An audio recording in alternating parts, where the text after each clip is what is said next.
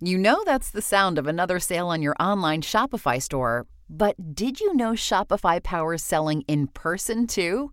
That's right. Shopify is the sound of selling everywhere. Online, in-store, on social media, and beyond.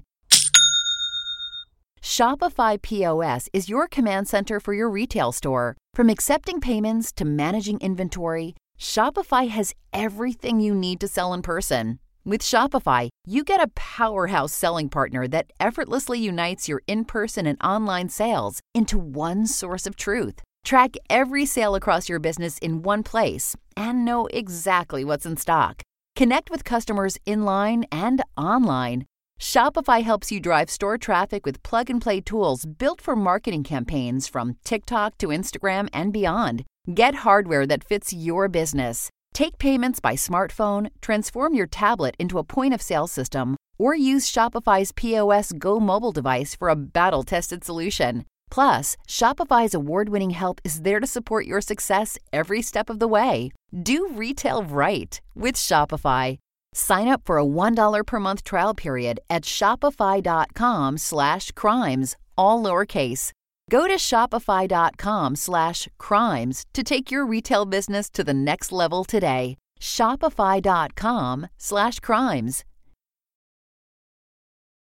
Voices for Justice is a podcast that uses adult language and discusses sensitive and potentially triggering topics, including violence, abuse, and murder. This podcast may not be appropriate for younger audiences. All parties are innocent until proven guilty in a court of law. Some names have been changed or omitted per their request or for safety purposes. Listener discretion is advised. My name is Sarah Turney, and this is Voices for Justice. Today I'm discussing the disappearance of Katie O'Shea. On December 17, 2005, 44-year-old Katie O'Shea flew to North Queensland, Australia with her 11-year-old daughter. They were going to visit Katie's oldest son, Alan, and his partner. They were expecting a baby in early January. And of course, like most grandparents, Katie was beyond excited to be there for the birth of her first grandchild. But when the baby was born on January 9th, Katie wasn't there. According to her daughter Lily, this was completely unlike Katie. She was a doting mother who lived for her kids and would never miss the birth of her first grandchild.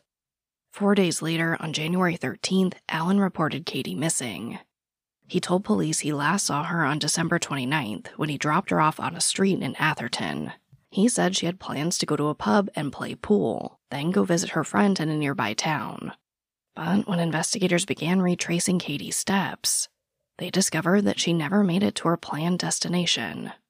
This is the case of Katie O'Shea. Kathleen Mary O'Shea, who almost always went by Katie, was born in Melbourne, Victoria, Australia on December 4th, 1961. Katie lived with her parents until she was 17, when she had her first child, Alan. After he was born, Katie moved in with Alan's father. After about 2 years, Katie and Alan moved more than 1,000 miles to North Queensland. While living there, Katie met John Parmenter, who became a lifelong partner. Between 1986 and 1994, they had 4 children together: Lily, Danny, Tim, and Bridget. Now, Katie's daughter Lily actually reached out to me to create this episode, and she was kind enough to give me an interview. Here's Lily telling me about her mom. She was the kind of mum that no matter if you did something bad, she'd go, you know what, that's okay, because I can guarantee you I've done something worse. And just know that, no matter what, I'll always love you and I'm always proud of you. Like if you fell over, she'd start crying because she's like, I'm so happy you have legs. Like she was a really happy, lovely person who just, I think she was, a little bit misunderstood sometimes with with how she acted and stuff, but she was always there. No matter what, like there was so many of us and, she basically raised us as a single mum, but she always made sure that, we had time for she had time for each of us. And, no matter what, she was always proud of it. She was always the first to say, oh, don't forget I love you. I think she lived for her kids. Like that was the one thing that no matter what, she lived for us. Lily told me that the family didn't have a lot of money while she was growing up, But Katie always provided everything her kids needed. And on birthdays, she spoiled them. Even though there were 5 kids to celebrate, Katie made sure they had cake and presents. And she made them feel even more special by singing happy birthday to them at the exact time they'd been born. While Katie was known for being an incredible mother, she was also known to stand out in a crowd. Lily described her mom as an old hippie. She dressed in lots of layers and jewelry. She wore bright blue eyeliner and put flowers in her hair. She could also play the tin whistle with her nostril. Now, Katie didn't drive. She actually rode a push bike that was decorated with these tiny figurines on the handlebars, and a milk crate was on the back. It really seems like Katie is one of a kind in all the best ways.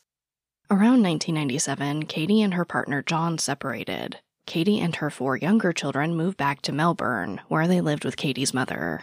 But Katie's oldest son, Alan, stayed behind in Queensland with John. Once she was in Melbourne, Katie developed a really close friendship with her sister's ex-husband, John Mackenzie. She did housework for him, and he would give her money to help out with raising the kids. Then, in July 2005, Katie got big news. Alan told her she was going to be a grandmother. And Katie was super excited. She wanted nothing more than a grandchild. Now, of course, like all of us, Katie's life wasn't all sunshine and rainbows. At this point, Katie was struggling in different parts of her personal life. Lily told me it was really hard for Katie to be so far from some of her family. She also struggled with low self-esteem because of her childhood life at home, as well as being bullied at school as a kid. Also, in a 6-year period, Katie had lost 3 people that were really close to her: her best friend, her sister, and her father. But despite everything she was going through, Katie never really let on how much she was struggling. Lily told me that when Katie found out she was going to be a grandmother, everything changed. It was like all the sadness had just evaporated, and she was so excited to be a goddamn grandmother. Like, I'm talking over the moon. Katie soon began planning a month-long visit for when the baby was born. This episode of Voices for Justice is brought to you by June's Journey. I'm pretty sure everyone here loves a good mystery, especially one with as many twists and turns as June's Journey. You get to step into the role of June Parker and search for hidden clues to uncover the mystery of her sister's murder. You engage your observation skills to quickly uncover key pieces of information that lead to chapters of mystery, danger, and romance. So what does that mean? Well, June's Journey is a hidden object mystery game. Essentially, you find hidden clues and uncover this mystery. But it's also more than that. You can customize your own luxurious estate island, you can join a detective club, and put your skills to the test in a detective league. I like that you can play totally alone, or if you want to play with other people, you can do that too. I find myself playing June's Journey in little breaks during the day, or most frequently at night before I go to bed. Whether you're craving a good mystery or just looking for an escape, I really do recommend June's Journey. Discover your inner detective when you download June's Journey for free today on iOS and Android. Hey, it's Kaylee Cuoco for Priceline. Ready to go to your happy place for a happy price? Well, why didn't you say so? Just download the Priceline app right now and save up to 60% on hotels. So whether it's Cousin Kevin's Kazoo Concert in Kansas City, go Kevin, or Becky's Bachelorette Bash in Bermuda, you never have to miss a trip ever again. So download the Priceline app today. Your savings are waiting. Go to your happy place for a happy price. Go to your happy price, Priceline. On December 17th, 2005, John Mackenzie, Katie's ex-brother-in-law, drove Katie and her 11-year-old daughter Bridget to the airport. Lily told me that Katie packed more stuff for the baby than she did for herself. Once they were in Queensland, Alan picked up Katie and Bridget from the airport and drove them to his place in Ravenshoe. Alan, his partner Briar, and Katie's other son Tim were living on a 240-acre property belonging to Katie's friend Loma. After they got there, Katie and Bridget set up a tent on the property.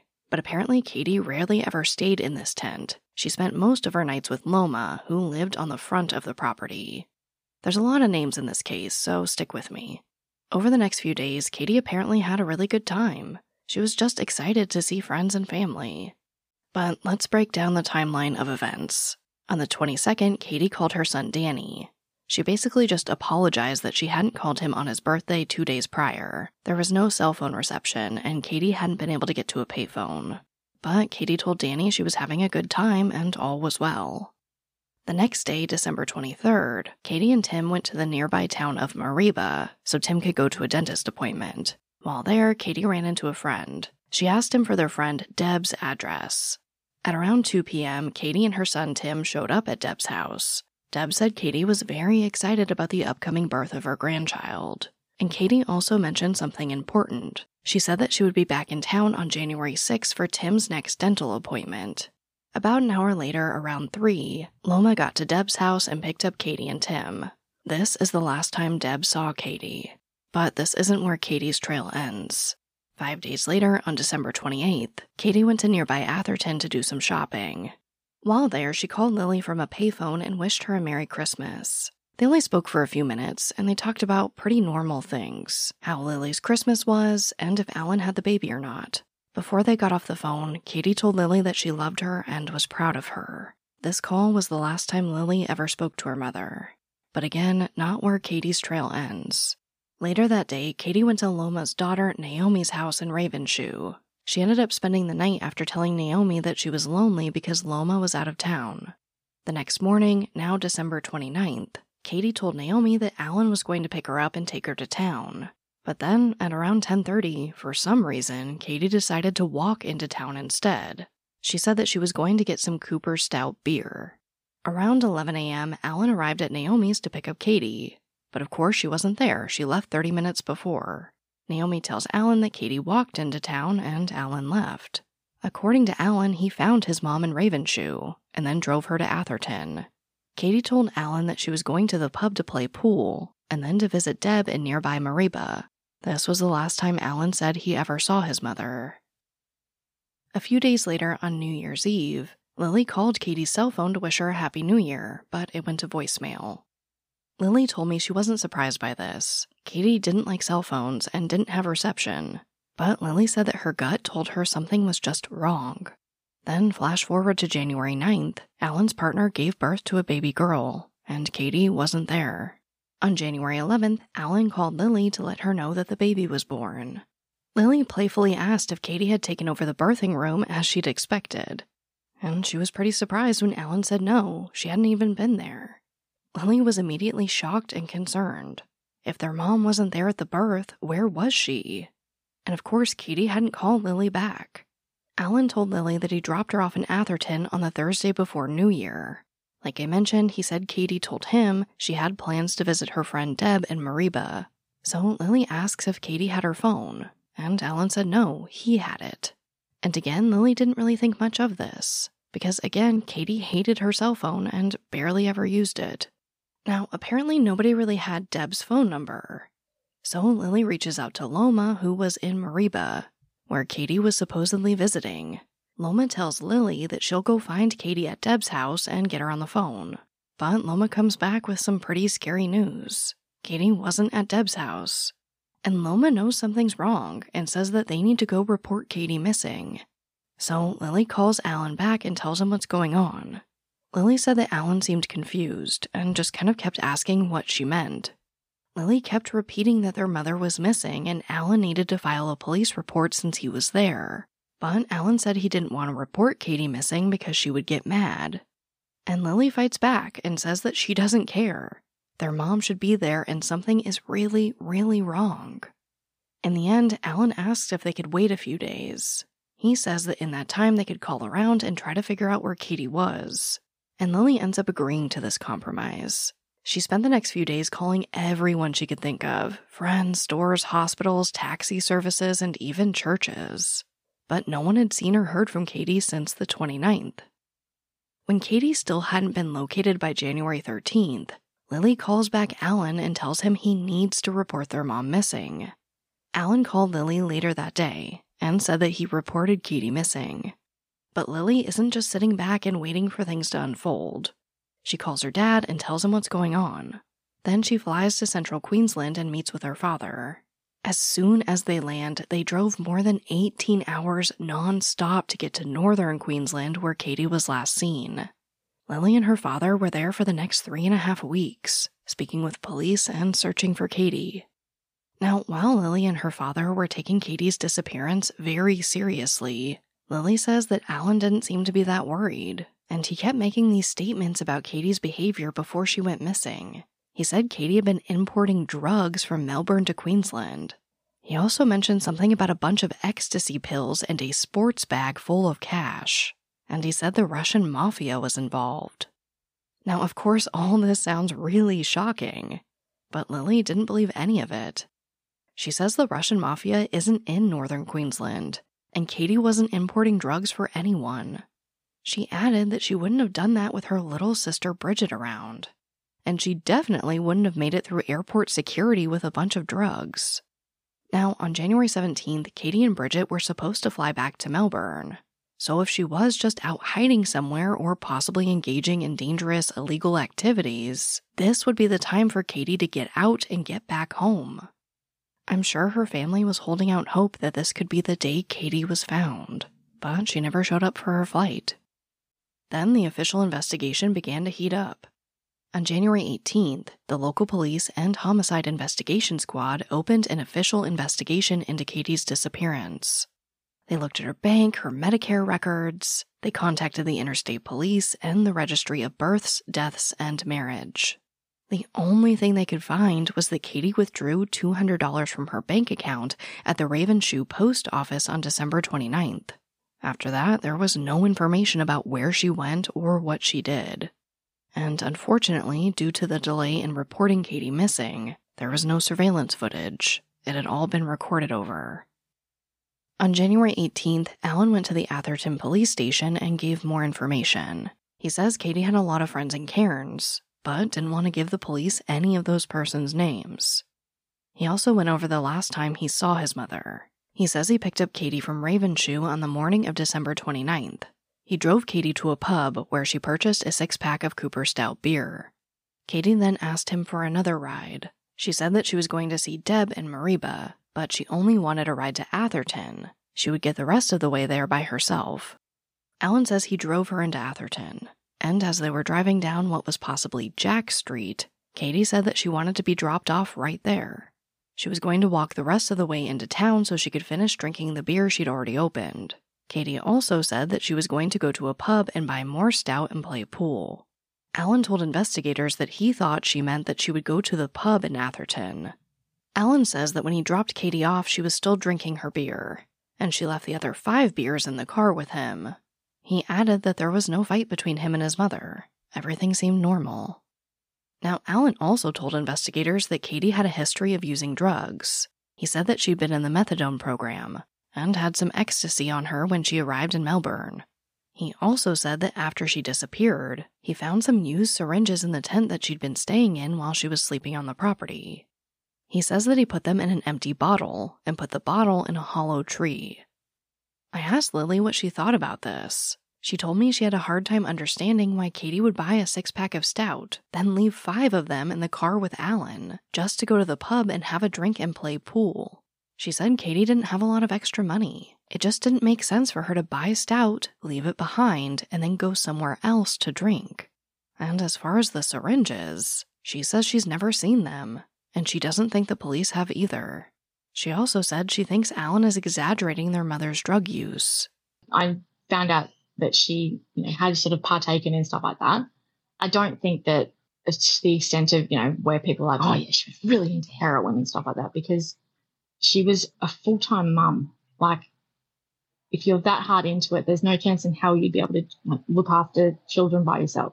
Like, she smoked a bit of weed, but, who doesn't? And I know that she probably did partake in other things, but it didn't affect her, her whole personality. Now, Alan's partner Briar did also speak to the police, and she gave a pretty similar story. On December 29th, Katie wanted to go to Mariba to visit a friend, but because Briar was in the last days of her pregnancy, Alan didn't want to be away for too long, so he agreed to just drive Katie to Atherton. Briar said that she stayed home with Bridget and Tim while Alan gave his mom a ride. Briar also said that around a week after she gave birth, Alan began to express concern for Katie and called around looking for her. When he realized that Katie didn't arrive at her friend's house in Mariba, he reported her missing to the police. But Lily soon found out that's not exactly what happened. Lily told me that years later she found out through court hearings that Alan had not officially reported Katie missing. Apparently, Alan went to the police and spoke with a desk sergeant. He asked vague questions about what happens if someone is reported missing, then kind of mentioned that he hadn't seen his mom. He said he wasn't sure what to do. The desk sergeant suggested that they fill out a report, and Alan said he didn't want to do that. Instead, he'd spend the weekend looking for her. Alan left the police station without reporting Katie missing. But later that day, that officer reported her missing anyway. Investigators keep digging and keep interviewing people. They meet with Lily, Loma, Deb, and many others. According to investigators, the people who came in and interviewed about Katie described her as happy, fun-loving, a likable person, and above all, a loving and devoted mother who would do anything for her children. Every person investigators interviewed was adamant that Katie would never leave her children for this amount of time, especially without letting them know where she was. Investigators also noted that most of the witnesses stated that they had known Katie to hitchhike, and they wouldn't be surprised if she did this in December 2005 if she needed a ride after Alan dropping her off. So they began to explore the theory that maybe Katie had hitchhiked and something happened. But around the same time, something else happened. Officers went to Alan and Breyer's home and arrested Alan for possession of cannabis, and the Department of Child Safety took custody of their child. 5 days later, Breyer did get back custody of her child, but only on the condition that she not go back and live on the property she shared with Alan. So Breyer and the baby go live with Breyer's grandmother. A few weeks later, Alan, Tim, and Bridget also went to go live there. And about 3 weeks after that, the police came and took Bridget to live with Katie's mother in Melbourne. Tim, Alan, Breyer, and the baby eventually moved to Melbourne as well. Alan and Breyer later separated. According to court documents, at one point an investigator traveled to Melbourne to get another statement from Alan, but he said he wouldn't provide a statement unless his attorney was present. So the investigator says, "Let's go to your attorney's office," and Alan refused and walked away. The investigation continued. About 6 or 7 months after Katie went missing, investigators interviewed a man named James. He was employed as an attendant at the Atherton Hotel bottle shop. He said that Katie came into the bottle shop on December 29th and bought beer with cash. But this didn't really go anywhere. Around the 1-year mark in December 2006, the police weren't really making any further progress in solving Katie's disappearance, so they put together a new team of detectives to re-examine the case. Unfortunately, there weren't many updates after this. Now, throughout this entire time, Lily had been working to find answers for her mom. She told Women's Day Australia that she called detectives every week to see if they'd made any progress, but it was like Katie had vanished into thin air. Lily also tried to get journalists to cover her mother's disappearance, but she said she had a hard time even getting people to call her back. You know, it's been so hard to even just try and get a little bit of media coverage, even on Mum's anniversary. No one returns my phone calls now. So, you know, as a daughter grieving for her mum, it makes me feel like, you know, that Mum's just become invisible, and I don't want her to become invisible because I have to be her voice. But there are leads in this case. In 2007, investigators thought they had a possible lead when a man named Francis Frank Work pleaded guilty to committing a brutal kidnapping and rape. According to court documents, at around 1 a.m. on June 2nd, 2007, Frank was driving along a highway near Ravenshoe when he saw a 31-year-old woman walking. He pulls over, asks the woman if she wants a ride, and she says yes. Frank then convinces her to go to his home, saying that after he had some tea, he would be able to take her to her final destination. Now, when she attempted to leave, Frank hit her on the head twice with a piece of timber and dragged her back into the house. He then forced her onto a bed and removed her clothes. For the next few hours, Frank did horrible, unspeakable things to this woman. As the sun began to rise, Frank went to another room and the woman managed to free her hands and escape the house. Frank ran after her, but she got to a neighbor's house where they took her in and called police. Frank was arrested and charged with multiple counts of rape, assault, and more. After pleading guilty, he was sentenced to 12 years in prison. Now, because Frank was living near where Katie was last seen and had a history of picking up hitchhikers, investigators wanted to interview him in Katie's case. They made the trip to visit him in jail, but he refused to speak with them. Unfortunately, there weren't many updates in the case until 2011. That year, investigators informed Lily that they believed Katie had been the victim of a homicide. Lily later told Women's Day Australia, quote, "Deep down I knew, but I was still devastated," end quote. But then, 2 years later in December 2013, there was a major breakthrough in the case. This is when a witness only known as Mr. A went to the police and gave a statement. Mr. A says that he decided to provide this new information after he saw Lily's Facebook page about her mom. He just thought it was the right thing to do to come forward. And here's what he said. He'd known Alan since 2001, and had actually previously lived with Katie, Alan, and some of the other kids. This was for about 7 or 8 months in 2002. And he says that during this period, he did use amphetamines and cannabis with Katie and Alan. He said that they also used heroin, but he did not. Mr. A told investigators that in 2007, he visited Alan at his house, and about a week later, Mr. A moved in with Alan. He says that about 3 weeks after he moved in, he, Alan, and Tim were talking about Katie. Alan, who'd been drinking, said to Mr. A, quote, "You know I killed Mom, don't you?" End quote. Mr. A said that he just thought Alan was trying to scare him, and he didn't really believe it. Then, a few days later, Mr. A found Alan and Tim talking in the backyard. He heard Tim say, quote, "We can just dig it up," end quote. He asked what they were talking about, and Alan said that he'd buried 10 pounds of pot in Queensland. He then said something about it being so long ago that it would have decomposed. Then, about 2 weeks after that, Mr. A says he and Alan were drinking in the backyard around a fire when the police showed up due to a fight. Alan told Mr. A that he was worried that he was going to get caught for killing Katie. Mr. A also revealed to investigators that he had previously suffered from mental illnesses due to drug use, but was very clear that he was not using drugs when he gave that statement. He said his memory of his conversations with Alan in relation to Katie were very clear. So all of this takes some time to investigate. Then, 5 months after Mr. A came forward, a coroner's inquest was held to determine whether or not Katie had passed away, and if she had, what happened to her. These hearings were held between May 12th and May 16th, 2014. Now, according to court documents, most of the witnesses interviewed gave testimony that was consistent with the information they had previously provided. Only a handful of witnesses were able to provide new information. One of these people was James. This is the person who worked at the bottle shop. James testified that he attended the same school as Alan, and he saw Katie over the years and knew her to be Alan's mom. He immediately recognized her when she came into the bottle shop on December 29th. James also testified that Katie came into the shop with 2 men. He thought one of them may have had a black beard and was wearing a flannel-like shirt. He couldn't remember what the other man looked like or was wearing. James says Katie bought a 6-pack of either VB or Cooper Stout beer, and he had a normal conversation with her. He says this would have taken about 2 or 2.5 minutes. He says Katie then left with those 2 men, and he had zero doubt that the person was Katie. Now, Katie's son Tim also testified. He said he had an excellent relationship with his mother, and he didn't see anything to indicate Katie had drugs with her in December 2005. Tim says he last saw Katie around New Year's Eve while she was at Loma's. Katie told him that she was going to spend New Year's Eve with Deb and invited him to go with her, but he didn't want to go. He says the last time he saw his mom was when she and Alan drove away from Loma's, and then Alan returned about an hour later.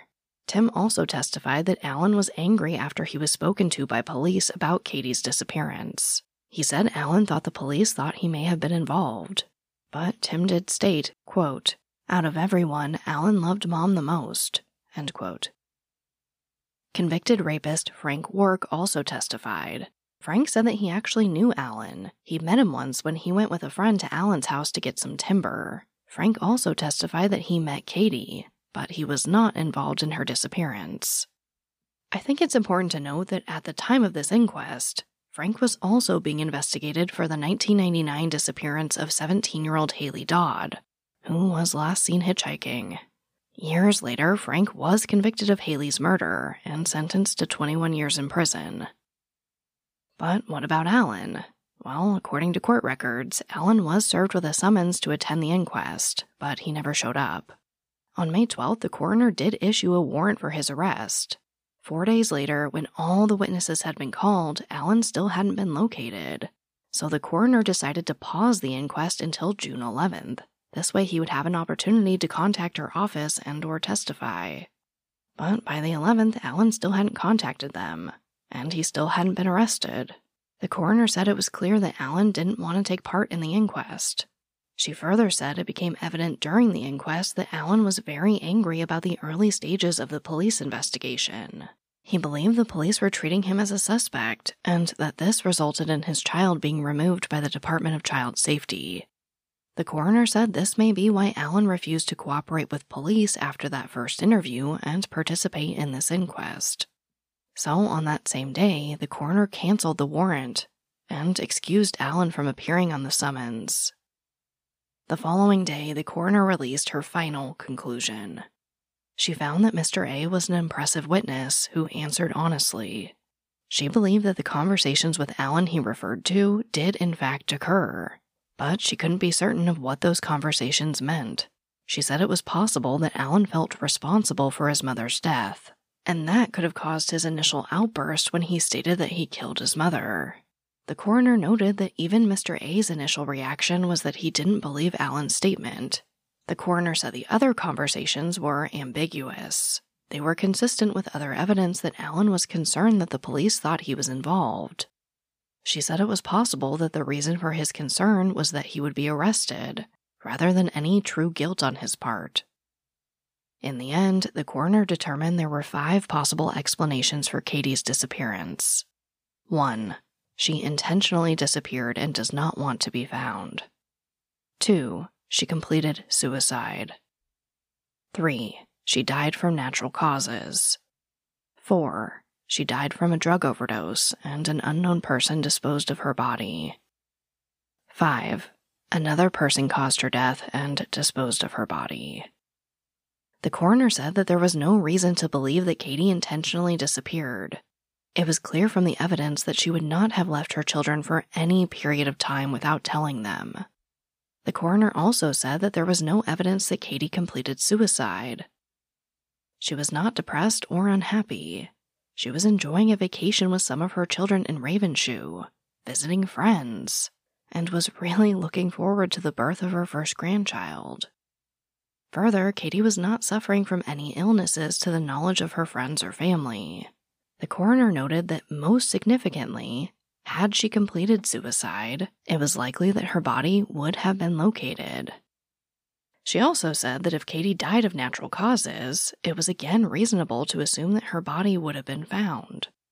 And it didn't seem likely that Katie went to Mariba as planned and died from an accidental drug overdose while there, and that an unknown person or persons disposed of her body. So this is what the coroner believes. She said she believed Katie had been killed shortly after she left the bottle shop with the 2 men on the evening of December 29th. That Katie's cause of death could not be determined, but it was most likely that an unknown person or persons with whom she came in contact either at the bottle shop or soon after caused her death and disposed of her body. Following this determination, the inquest was closed. When I talked to Lily, I asked her what she thought happened to her mom. She said she doesn't think Frank Wark had anything to do with it, nor does she believe her mom overdosed and someone hid her body.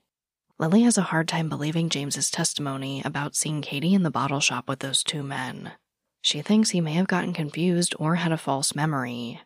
She says Katie just wasn't the type who would go out and party with a random stranger, and as I mentioned, she did have a ton of friends. Lily brought up the fact that no one else in town except for James saw Katie after Alan said that he dropped her off, and Lily believes she knows what happened to her mom. I believe that there was an incident between my mum and my brother in the car, and that incident turned violent, and I believe that he killed her and disposed of her body. Most of the family's on board with it. Over the years, the common consensus has sort of been, well, it's the only thing that makes any sense. And just the way he's acted, I say that he's either the most guilty, innocent person in the world, or he's acting like he is. He's acting guilty. And nothing that he's done since Mum's disappeared has actually shown me anything else other than the fact that he's hiding from something. Lily hasn't talked to Alan in a long time. She says that if he did something to their mother, she doesn't think he'll ever talk about it.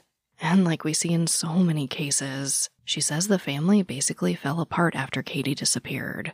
Today, most of the siblings don't talk to each other. Katie was the glue that held them all together. And without her, things just weren't the same. It's like Mum would hate it, but unfortunately it is what it is. I keep trying to sort of hope that at some point, if I can somehow bring Mum home, that'll somehow heal something, but I just don't know if I think we all just need to heal individually before we can try and heal everyone else's scars. Today, Lily is working on a double degree in criminology and human behavior.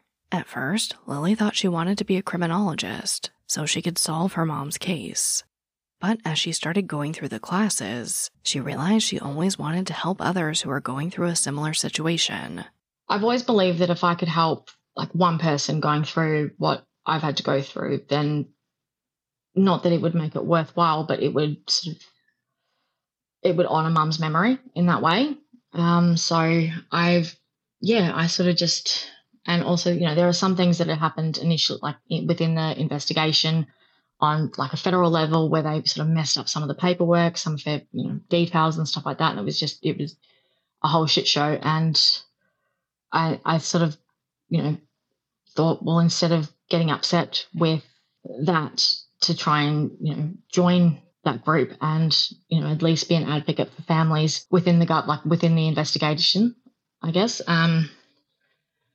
Because my mum always was like a really bright light, and I know that losing someone the way that, we have, it has the potential. You can either go down to like two roads, this really dark path where, you just fall into it, or you can try and, do something with what you've been given. And I think the best way to honor Mum's memory is to try and help other families. Right now, Katie's case is still open, but it's considered cold.